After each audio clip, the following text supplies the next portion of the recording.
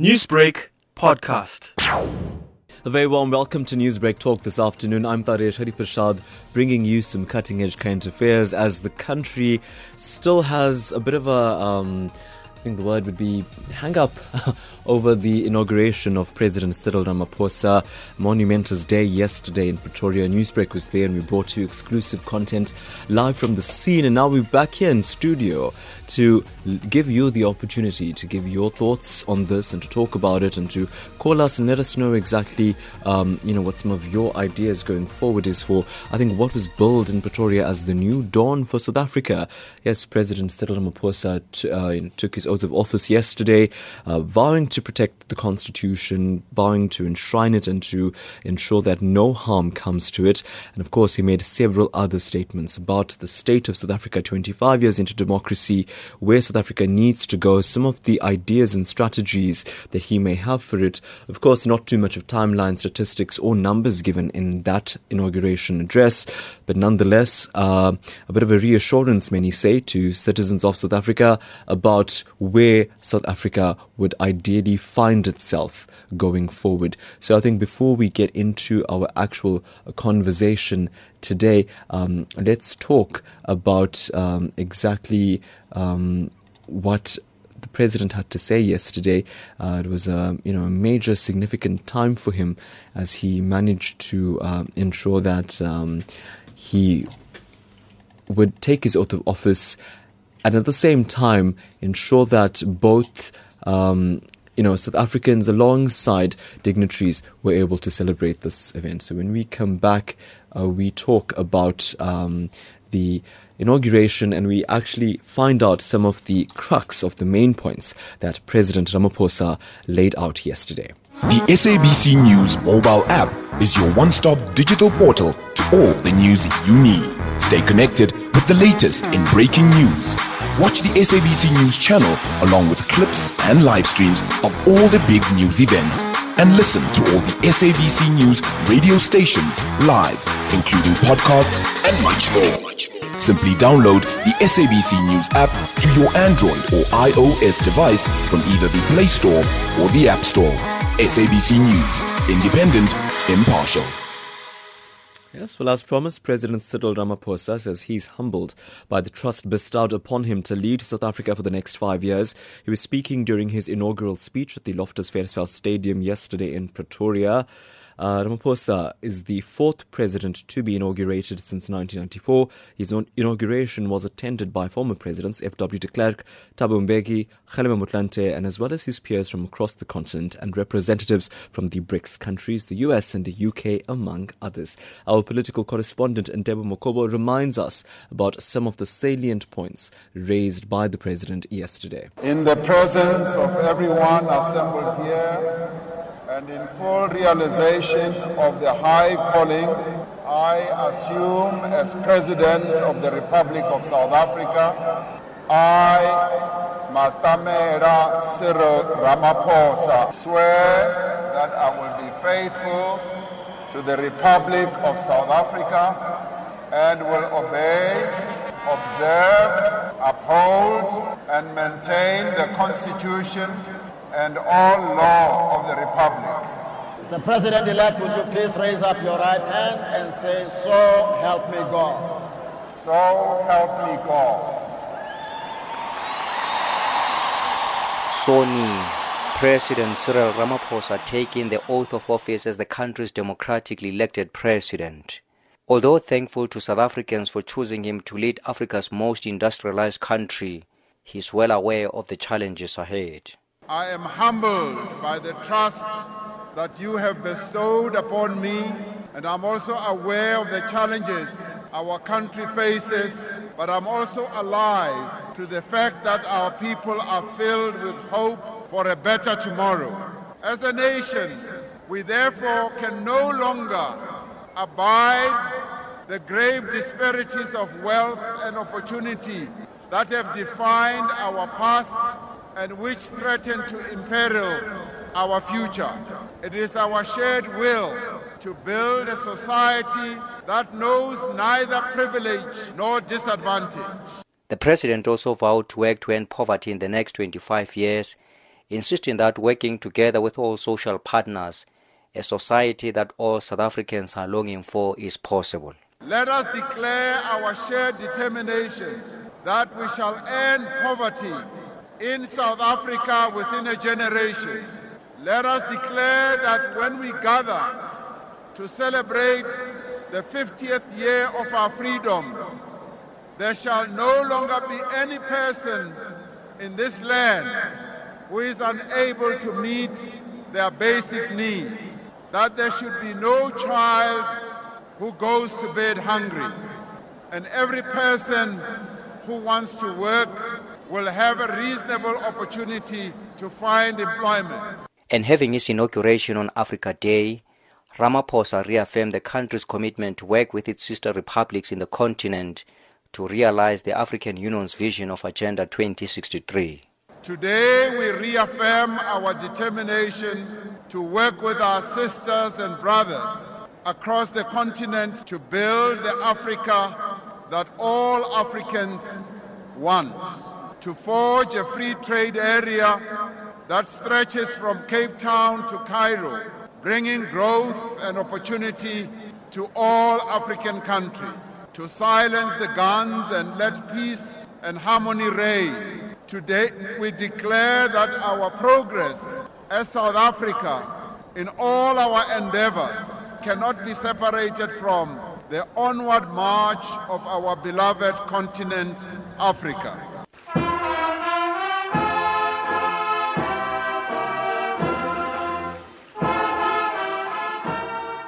And after taking the oath of office, it will soon be down to business for the president. On Monday, President Ramaphosa is expected to appoint his deputy and announce his cabinet. He's also expected to set the tone of his new administration when he delivers his State of the Nation address, which is set for the 20th of June.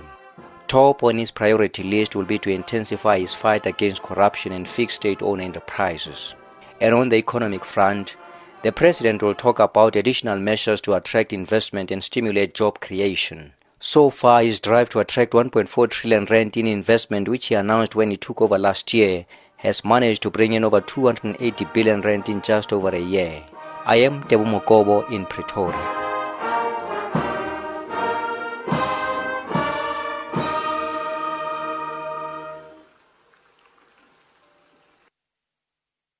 SABC3 brings you season 32 of Survivor Kaurong. This season features players divided into 3 tribes of 6 based on dominant attributes: brains, brawn, and beauty. It is known as the most punishing season of Survivor due to the record-breaking number of medical evacuations. Do not miss it. SABC3, Monday evenings at 7:30 p.m. from the 13th of May. Newsbreak Talk. It's going to just before 1:15. I'm Taresh, Harreeparshad, keeping you updated. Yes, we are focusing post-inauguration. We're talking about your thoughts and on what emerged yesterday, some of the issues raised. We'd love to also give you the opportunity to talk about it. And I think we're also going to wrap it up by talking about that big announcement expected on Monday. We'll be told on Monday. Who knows what may happen during that time. This is South Africa after all, and we are quite, we've had it before where we had clandestine middle of the night discussions about who ministers are likely to be.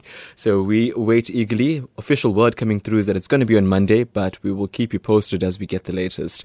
So I'm very happy to be joined in studio now by Brian Mhlongo. Of course, Brian is the Senior Programs Officer at the Democracy Development Program. Brian, great to have you in studio. It's been a long time. Thank you very much, Taresh. Of course, you guys have been doing quite a bit of traveling across the country to cover the very important elections as well as the inauguration. Yeah. So I think, specifically talking about that, it was quite a lot to take in yesterday. And to bring it back home now and dissect it, I think it's very important for the audiences to actually, for South Africans to understand, where democracy is intended. On that note then, Brian, I mean, you saw it as well. Your thoughts on what emerged? The overall cocoon of the speech. Yeah, not even before the speech. I think the move to move the inauguration itself away from union buildings, which some can perceive as sort of high places where only some people are privileged enough to be in that space, but to move it to a place where it's welcoming to the entirety of South Africa. So there's an early indication of the type of presidency that Mr. Ramaphosa would like to lead, one that is open to the public, one that they can actually engage on a one-on-one basis. But in terms of the overall arches of the speech, you would see that from the president's perspective, there's a real intentionality behind uniting South Africa around this concept of the new dawn. Some of us have become quite cynical over the past year because we would have liked to see changes in much more rapid speed. But of course, now that he's actually gotten into power democratically elected, as opposed to just sort of assuming power as a result of being the next in line, I think that he has the ability to action quite a few of the things that he's talking about. Part of his speeches was talking about making sure that the African Union, he's able to recognize some of the values of the African Union in a more prominent sense. And so with South Africa taking this position as one of the better countries, one of the more significant and democracies in Africa, we want to see our positionality in relation to that growing so quite significantly. He also makes the right sort of noises when it comes to protection of women and ensuring that women themselves have their own agency in this country, which is something that for the past 2 years has been quite significant, both in South Africa as well as across the world. And of course, we saw the trend about, Tumamina and sort of his appointment into that space, being as a direct result of the people sending him into that space. And so constantly, his intention is to be both transparent as well as accountable through the various machinery. Of course, as we were talking before we got on air, is that the speech itself was a call to action as opposed to specifying what those individual actions would likely be. But in terms of the whole, on the whole, his speech did touch the right notes for me. I think take into account that the State of the Nation address is now expected. We've had one already in February at the opening of Parliament, but after a cabinet is dissolved and a new cabinet is appointed, a new president is inaugurated in an election year, basically there must be two State of the Nation addresses. So there's going to be likely more timeframes with regard to what was spoken about yesterday, but still to dissect it, Brian. But I want to remind you at home, this is an interesting one. We're asking you today on WhatsApp if you could text us. Who do you think should make the cabinet? Talk to me about the cabinet. Who should make it? Which ministers would you like to see representing you and your portfolios? Also, should cabinet be cut? Should it be reduced? Should it be shortened? I'd love to know from you. Now, let's take it forward. Let's look at the next angle. Let's talk about the cabinet. You can also call me in a short while. I'll open up the phone lines and we'll take the conversation forward about what you'd like your cabinet to look like. Brian, interesting point. And you mentioned, the fact that it's... You mentioned the fact that it's likely to be, it's almost like a rebirth, But I want to ask you, what's the difference between the past 18 months and now for President Cyril Ramaphosa? So what you would have found is that when the former President Zuma resigned from office, President Ramaphosa would have gotten into the space of starting to redo or undo a lot of the problems that had manifested during Zuma's time in office. So it was about just damage control mostly for the past, and creating an image that there is some work that both the ANC as well as the incoming president will likely do in reshaping the politics of the country. We were stuck in a position where we were faced by accusations around Guptas, around issues of maladministration and corruption quite significantly in our country. So to redo that in quite a short period of time would have been quite a mountain to climb. So what we can see now, at least in some forms, is that he has democratic legitimacy. He didn't just ascend to power on the basis of the ANC putting him in that place. Because quite a lot of the ANC's campaign wasn't just about vote for the ANC, which is quite different from the past. It was also about vote for a man you can trust, who they had deemed to be Ramaphosa, a man who will change the country for the better because of the various things that he holds. So based on that democratic legitimacy, there's a likelihood that he will have a much more significant ability to action a lot of the things that he aimed to do so. Whereas he couldn't have done that in the past 18 months because of the fear that he might necessarily be pushed out too quickly out of that position. Because managing the factions within the ANC, as well as all of the sort of networks around the ANC, around entrepreneurship and all of those other corrupt activities, means that you have to weigh up what it is that you pursue at different stages in time. So if you were to be too presumptuous in some of these actions, he would have been caught at the back foot, and likely the ANC could have taken some action against him even before he ascended to presidency right now. At the beginning of it all, when it emerged that Cyril Ramaphosa was going to be the president, like I said, 18 months ago, I think a great deal of criticism and discussion, a question was, does he have enough clout within the ANC? Can they rein him in? Can he affect change? Can he make policies in action? Your thoughts on where that stands now? I think he's still going to be questioned quite a bit for the past, maybe in the next 2 years. I think for him, what he needs to try and do is focus not necessarily on the internal dynamics of the ANC, because at the moment he has legitimacy in governance, at least for the first year and a half, to focus on actually putting the country in a better position. I think the ANC is likely to follow through on that instance and say, listen, we've gotten some confidence back from the public on the basis of this man's actions, right? So if we want to continue and maintain our position as the leading party in South Africa, we must learn from what he's doing and actually work in that trajectory. I asked that, Brian, because a bit of a whispering at elections, between Secretary General S. Magashule and I think it was Fikile Mbalula, who spoke about, the role Cyril Ramaphosa, the debate rather, the role Cyril Ramaphosa played in ensuring the victory for the ANC, of course, S. Magashule, and we don't need to get into the history and the power play of that dynamic, but suggesting that the ANC won based on the merit of the ANC, whereas Fikile Mbalula is saying, of course, it's based on the figurehead as Ramaphosa compared to the regime change. So when one takes a bit of that into account, you get the sense that it's still not all that rosy, 18 months, almost 2 years from Nasrec.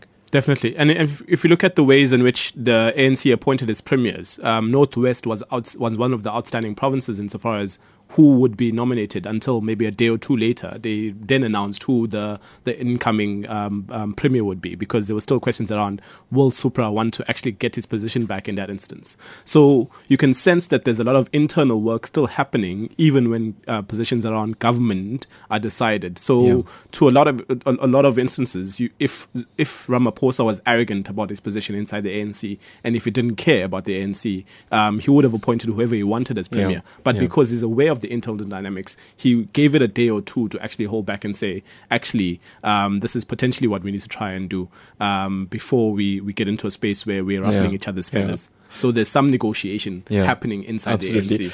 Brian, I'm going to put you on the spot now and apologize in advance. So South Africa has had 5 presidents and only 4 were present at the inauguration. Your thoughts on that? No, definitely. The unfortunate thing is that whenever someone who feels aggrieved by actions that have been done against him, and that will generally not come through. I think I was reading a tweet yesterday from one of the political commentators who said we potentially underestimate the impact that jousting for positions would have on people. So the tweets were saying, even at the time when Ramaphosa himself was denied the position of deputy presidency in 1994, he wasn't present at that inauguration because of he was disgruntled, he was unhappy with Mandela's decision to not make him deputy president. So you see, in this very same instance, even with the absence of Jacob Zuma, he didn't appreciate being asked to step down at the time when he did, and so because of that, he wasn't present. But of course, some would say, even with that, he was still able to campaign for the ANC towards the elections itself, even though there were some murmurings about other things being done on the side. Right. I think conspicuous in his absence, then that just really fits the profile. We'll talk about some more issues and points now, but remember, you can call us 089-310-8789. Phone line's still giving us a bit of a glitch, so we're going to try our best to take your calls through. Call us, let us know your thoughts. We are also going to be focusing on cabinet toward the latter part of the program, but right now we're talking about, where the presidency stands, where government stands, and ultimately what does that mean then for you as a nation? Give us a call, 089 310 8789. I'm also going to go to WhatsApp in a short while. It's Newsbreak Talk, and we're doing a wrap discussion now of the presidential inauguration.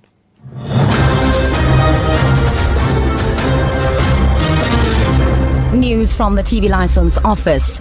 With our new SMS balance inquiry function, you can now get your TV license balance conveniently on your cell phone. SMS your ID number or TV license number to 44210 and voila. 44210. Standard SMS rates apply. Quick and easy. TV licenses make a difference.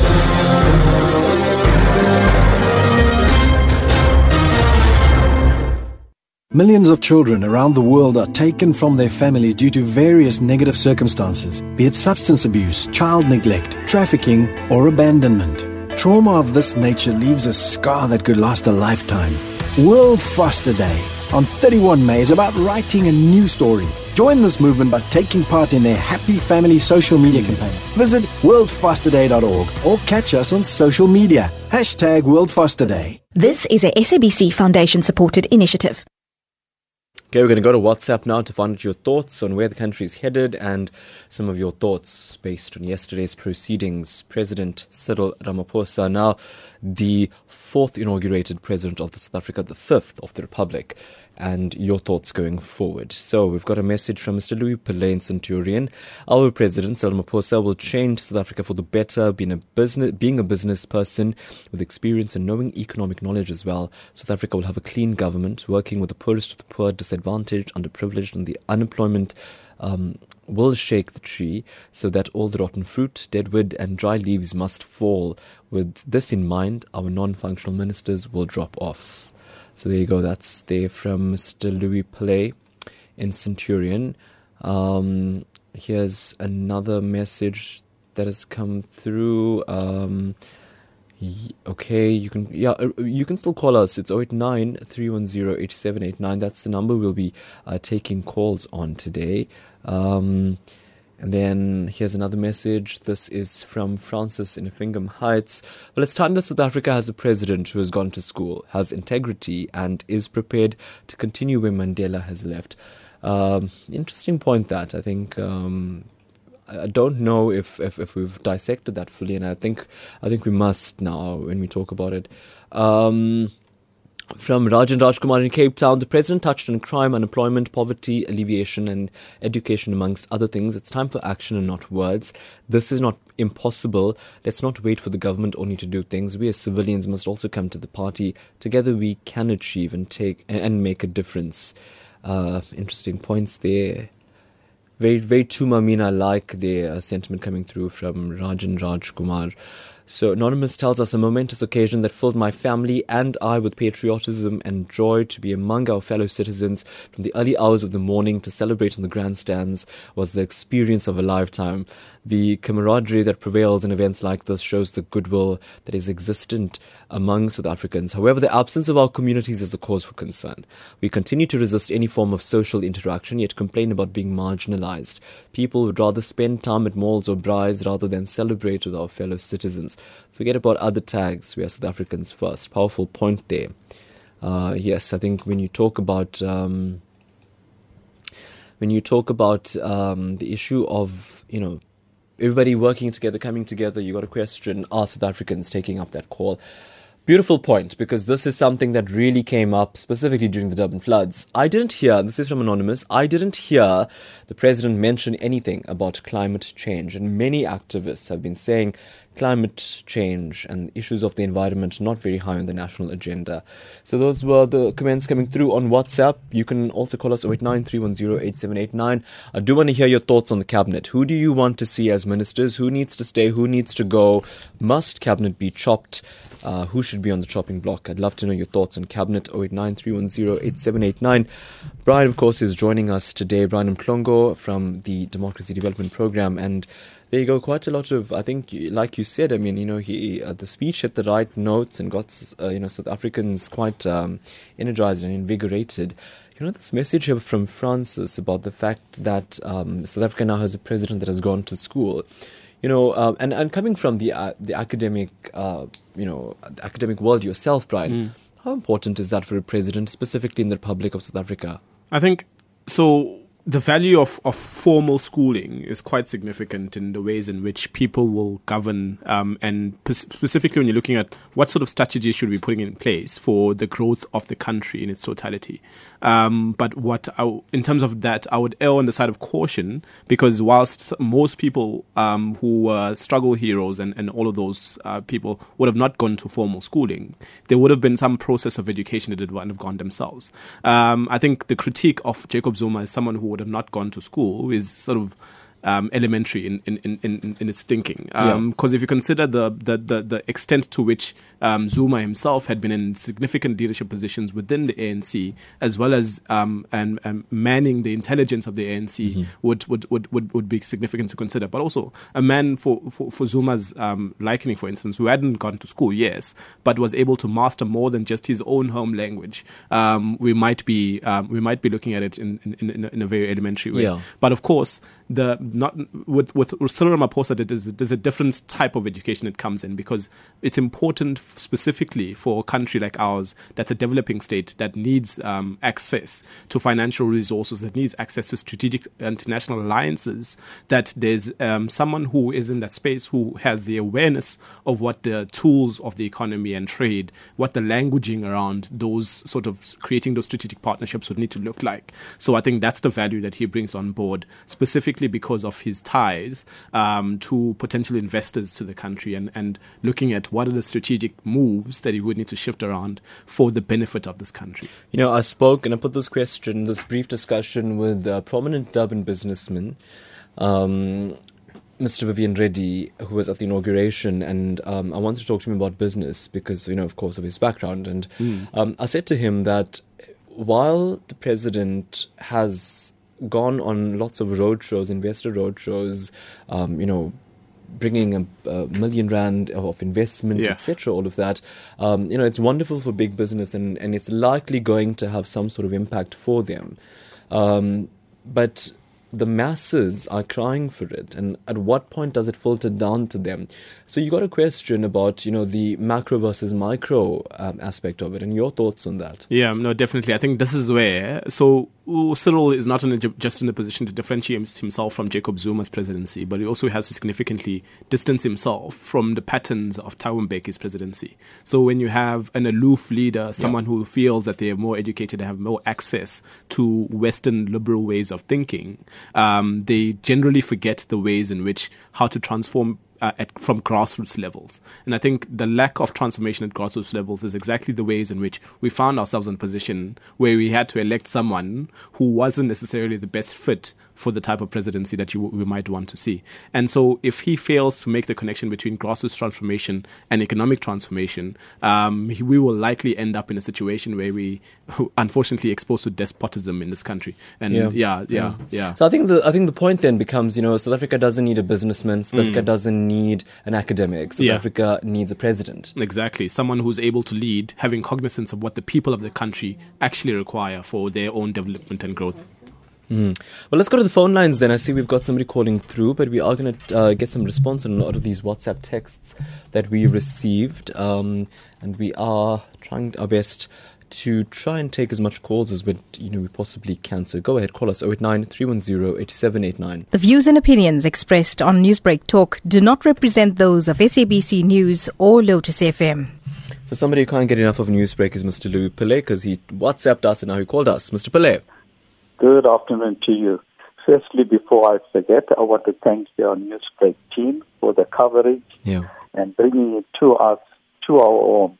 And I'm living in Pretoria, and, to see what is happening and the planes that were going out and, the various activities that happen in Pretoria. I want to thank you for the coverage, as well as Taresh and Sama Patel. I think you did a fantastic job, and I'll take my hat out for you.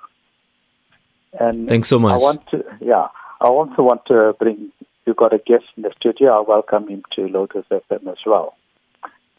I want to say that Cyril Ramaphosa is a complete statesperson. Yeah. But if you look at Jacob Zuma, he is more like a community leader. He can govern that side of the thing, do local jobs in terms of feeding schemes and what have you. He is a separate thing altogether. He's on a different role, and what he does locally is different compared to what Cyril can do for us in changing South Africa in terms of job creation, helping the unemployed people. I think that comes first. I think the most thing that will come out now is your service delivery. And service delivery is a very big thing. We've got people from outside South Africa living in South Africa that are protesting. And we've got so much of demonstrations that take place. These are not South African. But they don't pay rates. They don't pay for levies. They don't pay rates. But they want service. And it's a very difficult thing to handle. Maybe your guest can elaborate on that as well. I want to thank your team for the fantastic piece of work. Thank you. Wonderful. We appreciate Mr. Pillay, and of course, you're the reason we do it. So the call to action is basically to provide South Africans with the information they need. Interesting points there, Brian. We'll come to it.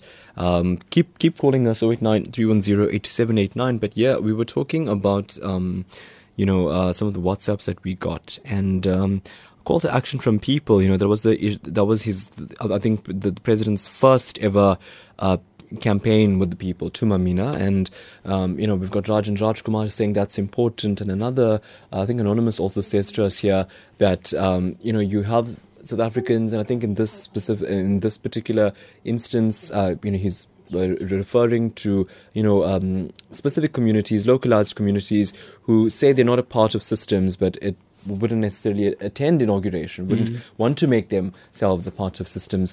Your thoughts on then South Africans now almost taking an ownership of the inauguration or the presidency and saying, well, wait a second, we actually have something in place. Let's all try work and make it better. Definitely. And I think the unfortunate part is that too often when we get into a position like this where we feel like possibly the president that we've elected is the right one, as citizens we take a sort of a backseat to the ways in which things are governed. So at this point, it would be more significant than any other point in our lifetime where we actually take out a step up to the fore and say, these are some of the things that are changing for us, both nationally and locally, and this is how we want to try and make an input.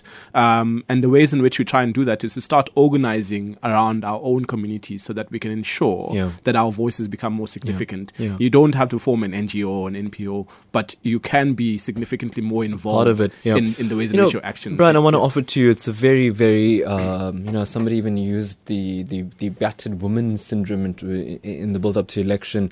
It's a very dejected public, like this is their fifth president, and every time they think, it's going to be better, my life is going to change, 25 years of democracy, there's amazing campaigns, bussing in people to celebrate it.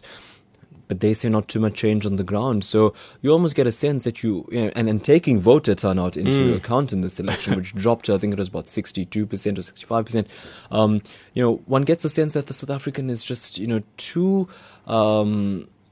heartbroken to love again. And unfortunately, even with the low voter turnout, you also had quite a significant percentage of spoiled ballots in these elections, which was quite shocking because they say if you get to about 2%, then that's when you must know that things are actually quite problematic. And we were at 1.5 something in terms of the spoiled votes in the country. And so I would encourage, unfortunately, we need to try to, as both as media as well as NGOs operating in the space, to try and encourage people to just not be too dejected, to not lose hope. Yes, there's a sitting president. Yes, he will elect his cabinet, whomever they may be. But there are also avenues in our democracy that will allow us to participate a lot more significantly in the ways in which laws are formed and all of those sorts of things. And I think once we get into a position where we understand our own agency, we can start to see a lot more significant change that is not necessarily of the political system, but of our own doing in that instance.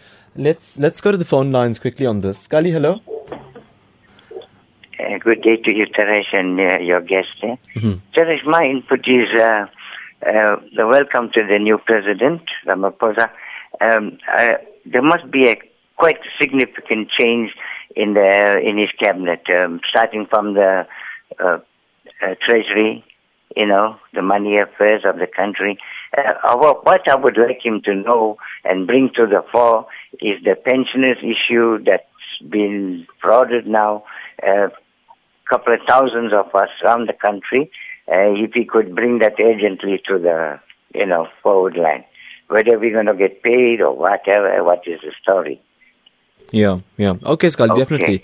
We'll put that on the agenda. I hope the ANC allows him to do what he wants to do. Yeah.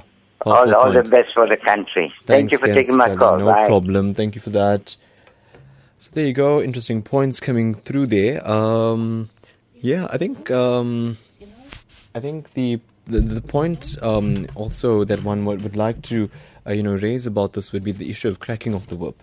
But let's do that in a short while because Daniel's just called us. Hello, Daniel. Hi, Taresh. Nice program, interesting. Thanks for calling. Taresh, I just want to talk as far as poverty is concerned. A lot of people are claiming poverty, and I heard a preacher once says the pulpit he's preaching from wasn't given by God, the tree was given by God, but he gave man wisdom, hands and feet to use to create the pulpit. And I believe our people must stop waiting for the government to do things for them. They must start getting creative, use the hand, the mind and the feet they got, because one man as a president can't change this country. He takes the community, he takes the companies, the businesses around, and he takes the whole of South Africa, every citizen, to make this country a better country. If we need to make a better country, let's not claim poverty. Let's try and work and don't wait for handouts. Let's work and try and do what we can together. Together we can make this a better country. Wonderful. Thanks so much, Mr. Chellan. We appreciate your call. Yeah, so there you go. I think, Brian, that as you said, a speech of inspiration, and that's particularly interesting to see how South Africans have heeded that call. Tumamina still echoes through the sentiments there. I want to talk about cracking the whip, and I think it's going to lead us to cabinet then. And, I mean, one can really go as far as saying that as soon as the president came into office, he's in the Zondo Commission quickly did its work, and you had so many other commissions, whether it is SARS, whether it is commissions of inquiry, portfolio committees, also new director of national public prosecutions, a system in place. My question is, it's only ever going to yield a result, change anything, or even try and, as many are claiming, recoup the money if any actual, physical, tangible initiative or rather implementation takes place post it. Your thoughts on that? Yeah, definitely. And I think much of what's been missing from the commissions is tangible sort of justiciable evidence from that emanates. A lot of the stuff that we're hearing is groundbreaking. But for the most part, it can be taken off the roll as saying hearsay. So in the past, we'd had at least in the past 18 months, you would have had the NDP deciding, actually, this is something that we need to start and prosecute. And it would seem as though they're responding to public pressure, because you'd hear a month, a week or two later, they are dropping the charges because there's not enough evidence. So at this point, you would hope that because of the sanctity of that office being revived, you'd have an instance where prosecutions are not approached from a perspective of there's too much public pressure, we need to act on this or else, but as a result of actually, here's the evidence, here's what we can start to do and engage. And you've seen quite a lot of critique coming specifically in relation to the Public Protector's Office, where some of their reports haven't been reflecting the full story in terms of the information that's already out there in the public. So it's about what does the president and the commissions do about the work and evidence that's already out there because of wonderful journalists that have been doing the investigative part of it, as well as what is the NDPP's response in making sure that they're able to prosecute on that basis. And and I ask you that because while President Cyril Ramaphosa has proven in the past 18 months that he's very capable of hitting the right notes,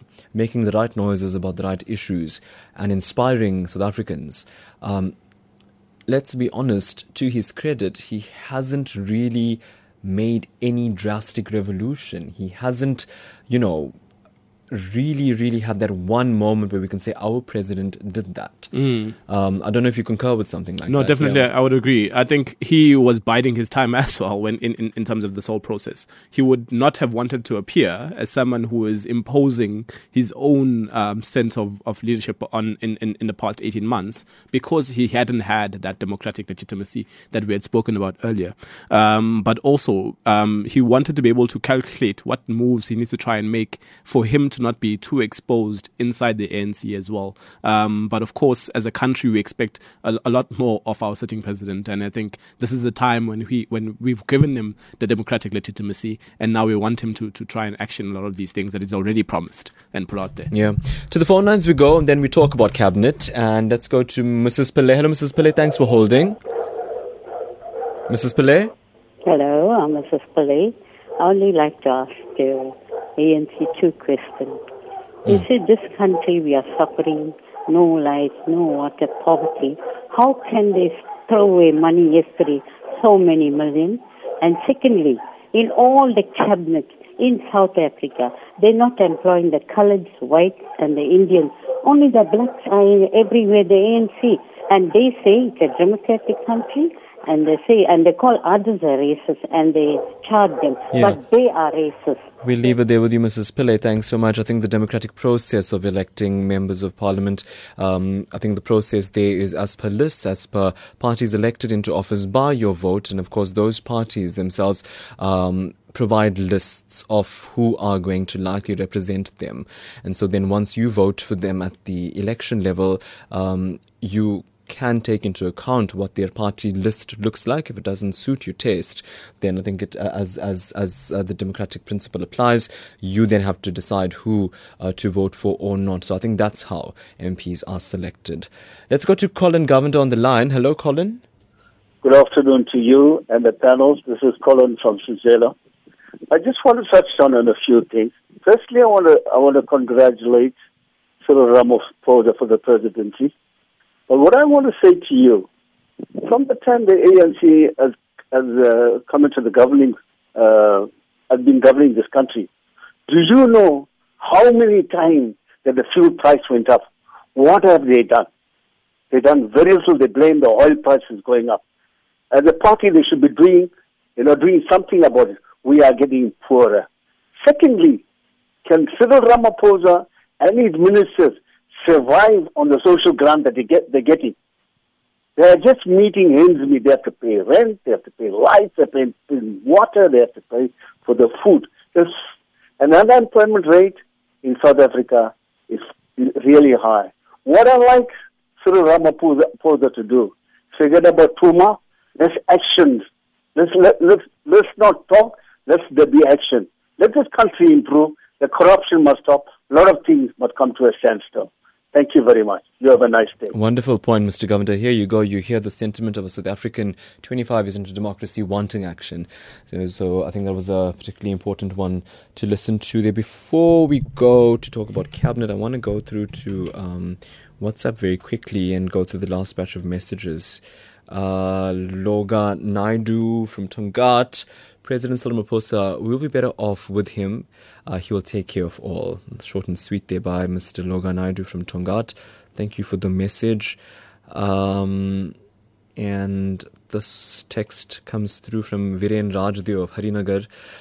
Great topic. I think the president, in appointing the ministers, should ensure that the new appointments have a relevant post-matric qualification that, coupled with a proven track record. Ministers who have been too complacent include our Maite Mashabane, Angie Motshekga, Michael Masuta, David Mhlongo, among others. The president, the deputy minister posts should be scrapped. Viren Rajdev there. And he says also add Batabile Dlamini to the list of underperforming ministers. So there we go. The opinions coming through about what cabinet should look like. And of course, these are just opinions of many South Africans. I got a voice note here. I don't know who it's from. Let's just listen and find out. Hi Taresh, great show. This is Itemba Labako Bazikile. It simply means giving hope for the disabled. The previous, and now the present are not saying anything much to do anything for the people with disabilities in our country. sad to say, the man that's sitting there now in your chair talking to you about the president's policies and stuff like that with work ethics. I am very disappointed being a disabled person, and I voiced my opinion across the entire South Africa with regards to your topic this afternoon. And let me say, this now is becoming pertinent and is being seen that the government doesn't care for the people with disabilities. And even NGOs and organizations, they can't do much as per se. So I would like to say that the president should bring disabilities into mainstream schooling and give them an equal opportunity and equal access to every single thing, from kindergarten to tertiary to a working career, and also into government in power. Now our government portrays very little disabled people in power as per se. So I would like you to expound or get your guy there at the chair to expand on this, because it is very disappointing. Now we have various forums on Facebook and other social media platforms where disability people are engaging, and one of the things that we are talking about currently is that the government is doing very little to create employment or inclusion of disabled people in the working environment. What do you say about this, Taresh, and your friend there in the panel? Powerful, and we're definitely going to get you an answer on that. And I think while your very powerful message was playing, we were talking here as a team. We had a bit of a planning meeting ourselves, Rachel and I, as to what Newsbreak could do to really highlight this kind of issue. So thanks so much for that. More messages before we wrap up and spend some time. Spend some time with regard to cabinet. Rita says, thank you for the coverage. We need our country to be protected against criminals, unemployment, human trafficking, abuse, and we need livable pensions. We have a good president, and I trust our country will now have peace from the high fuel and electricity hikes. Our president must drop off gravy train riders and expensive shoppers. From Rita. Two powerful points that came through there. Brian, I think the first was pensioners and the issue of them being paid. As Scully called through a lot of issues, with regard to the contracts of the pay, of the payment, etc. And we also had this anonymous gentleman talking to us about the representation of the people with disabilities on that speech, also the representation of climate change in the president's address. I just want to also remind you that we do await the State of the Nation address, which is a bigger speech, one with a bit more numbers and statistics. But your thoughts on these issues and how much it needs to top the national agenda? No, definitely. And I think on the basis of the issue of people with disabilities as well as social security around grants, one of the departments that have gotten quite significantly tongue lashing over the past couple of years is the Department of Social Security, and looking at how SASSA grants and those types of instances have actually made the public to despair in terms of the presidency of Zuma as well as Batabeli Dlamini's ministerial position in that instance. So a lot of the work has to go into reassuring citizens that the most affected, the most sort of downtrodden and potentially marginalized people in South Africa will continue to have the ear of the president, as well as to make sure that they will be continued to be full citizens in that instance. And sometimes it might not just be about employment and all of these things, but it's about ceremonial things. So, for instance, if you look at the election coverage, parts of it where the press briefings were called, there were times when they forgot to have a sign language interpreter in that instance when the IEC was doing some of its work. So some of those things some are not intentional, but it's about how do we make sure that at all the times we're conscious that we're not just living amongst fully able-bodied individuals in that instance. Yeah, I think precisely that. definitely food for thought. I think it's something that we really need to focus on in terms of taking that conversation forward. But I think 5 minutes left on the program now, and time to wrap up. Still some more texts that have come through about what President needs to look at and focus on. I want to spend some time now on Cabinet. I know it's just 5 minutes, but I think listening to public sentiment was very important on a day like today. So we're expecting to find out what Cabinet is likely to look like by Monday, we're told. And mutterings about a bunching up of an economic cluster. So a lot of, because let's try and count it as best we can. At the top of our head, you've got Ministry of Finance, you've got small business development, you've got economic development. You've got like so many economic offices, portfolios, and the discussion about putting it all into one big economic cluster as a mechanism to reduce. And of course, cutting down in total of Cabinet. I mean, that's always been a discussion point. Your thoughts on Cabinet, especially taking into account what was mentioned here about underperforming ministers. A lot of ministers implicated in wrongdoing, criticized for not doing enough. Your thoughts on what kind of a thought process President needs to apply his mind to in appointing his Cabinet. Yeah, so there's the broader sort of numbers game that we have to consider in this instance. So there are about 36 ministries at the moment in South Africa. There had been 28 during the time of Thabo Mbeki's reign. At the moment, most people are saying we can do with about 25 to about 27, if not 28 ministries in the country.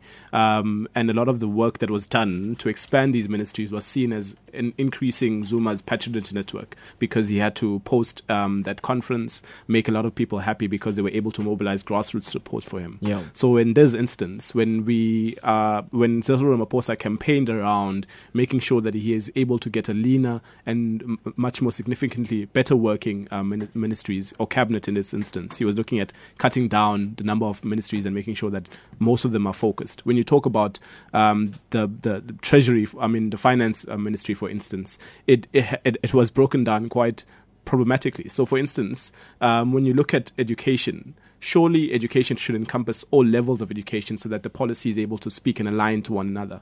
You can't have a different mechanism of working with primary school education or basic education and then have your higher education institutions have to bear the burden of a basic education that might be failing in those instances, because these two ministries aren't necessarily speaking to one another. Yeah. So in bringing the ministries down, the cabinet down, he has to ensure that he monopolizes on the synergies between the ministries in that instance. So which ministries need to work with each other, need to talk more often and engage in that instance. Yeah. So in working that's sort of the broader strategic aim insofar as just the cabinet itself. Yeah. I mean, it's not, and I think from the takeaway from what you're saying as well would be, it's not so much about having a smaller, a cabinet or a portfolio of ministries, but it's also getting them to effectively cover the scope of demand in terms of services and needs.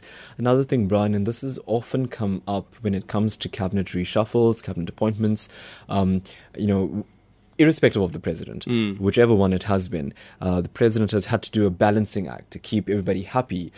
It's not about keeping the ministers happy, it's about keeping the public and South Africans happy, isn't it? Yeah, and unfortunately it's not necessarily even been about the ministries that are in office, it's about the ANC happy. That's it. In that instance. So how do I ensure that when I make cabinet appointments that I keep these people happy who are sort of counting on me to get them some salary that's above an MP salary in that instance. So at the moment, what we need to try and do as South Africa is to say, this ministry needs to work in 1, 2, 3 ways. If it doesn't, we want you as a president to be able to take aim in that instance. But the other part of our ability to keep accountability on the executive or the cabinet in that instance is to ensure that the MPs that we put into place are actually asking the right questions at various points of the ways in which the cabinet itself might function. Yeah. So hopefully we have a lot less deputy ministers, because most of us recognize that we don't know what their work is if there's a director general of each of the ministries in that instance that's employed as an official. Yeah. So the ministry, even the minister's work, it needs to be aligned to the set of skills that they already possess. We know they might not necessarily have PhDs in that work, but to some extent you must have demonstrated some interest in that type. So for instance, you can't have an arts and culture minister like Unathi, because Unathi doesn't come from an arts background and necessarily doesn't necessarily speak to what the arts And if you look at it, you get, Police Minister Fikile Mbalula goes to sport, and you just think, wow, this man's quite talented, or what? So you've got to think about the way it's applied. But our time has run out, Brian. Quickly, let's just try and go to WhatsApp, because I think a message here for you. Hi, Taresh and Brian, very optimistic regarding our country's future. We need to be involved in some way or the other to contribute to guidance, and that's from Mrs. Mohammed. Thanks very much for that. Another text from Ramba. She says, first and foremost, the crime rate in this country must improve. Thanks so much, Ramba. Thank you so much for listening to us and the kind words that you shared with us as well. And this is from Tulsi. Sorry guys. I think here we go. This is from Tulsi Subramani. We have violent crimes. Every other person has a gun, and we need to relook at the justice system in this country. South Africans, though, Brian, very, very optimistic, and also alert and aware of what they want done.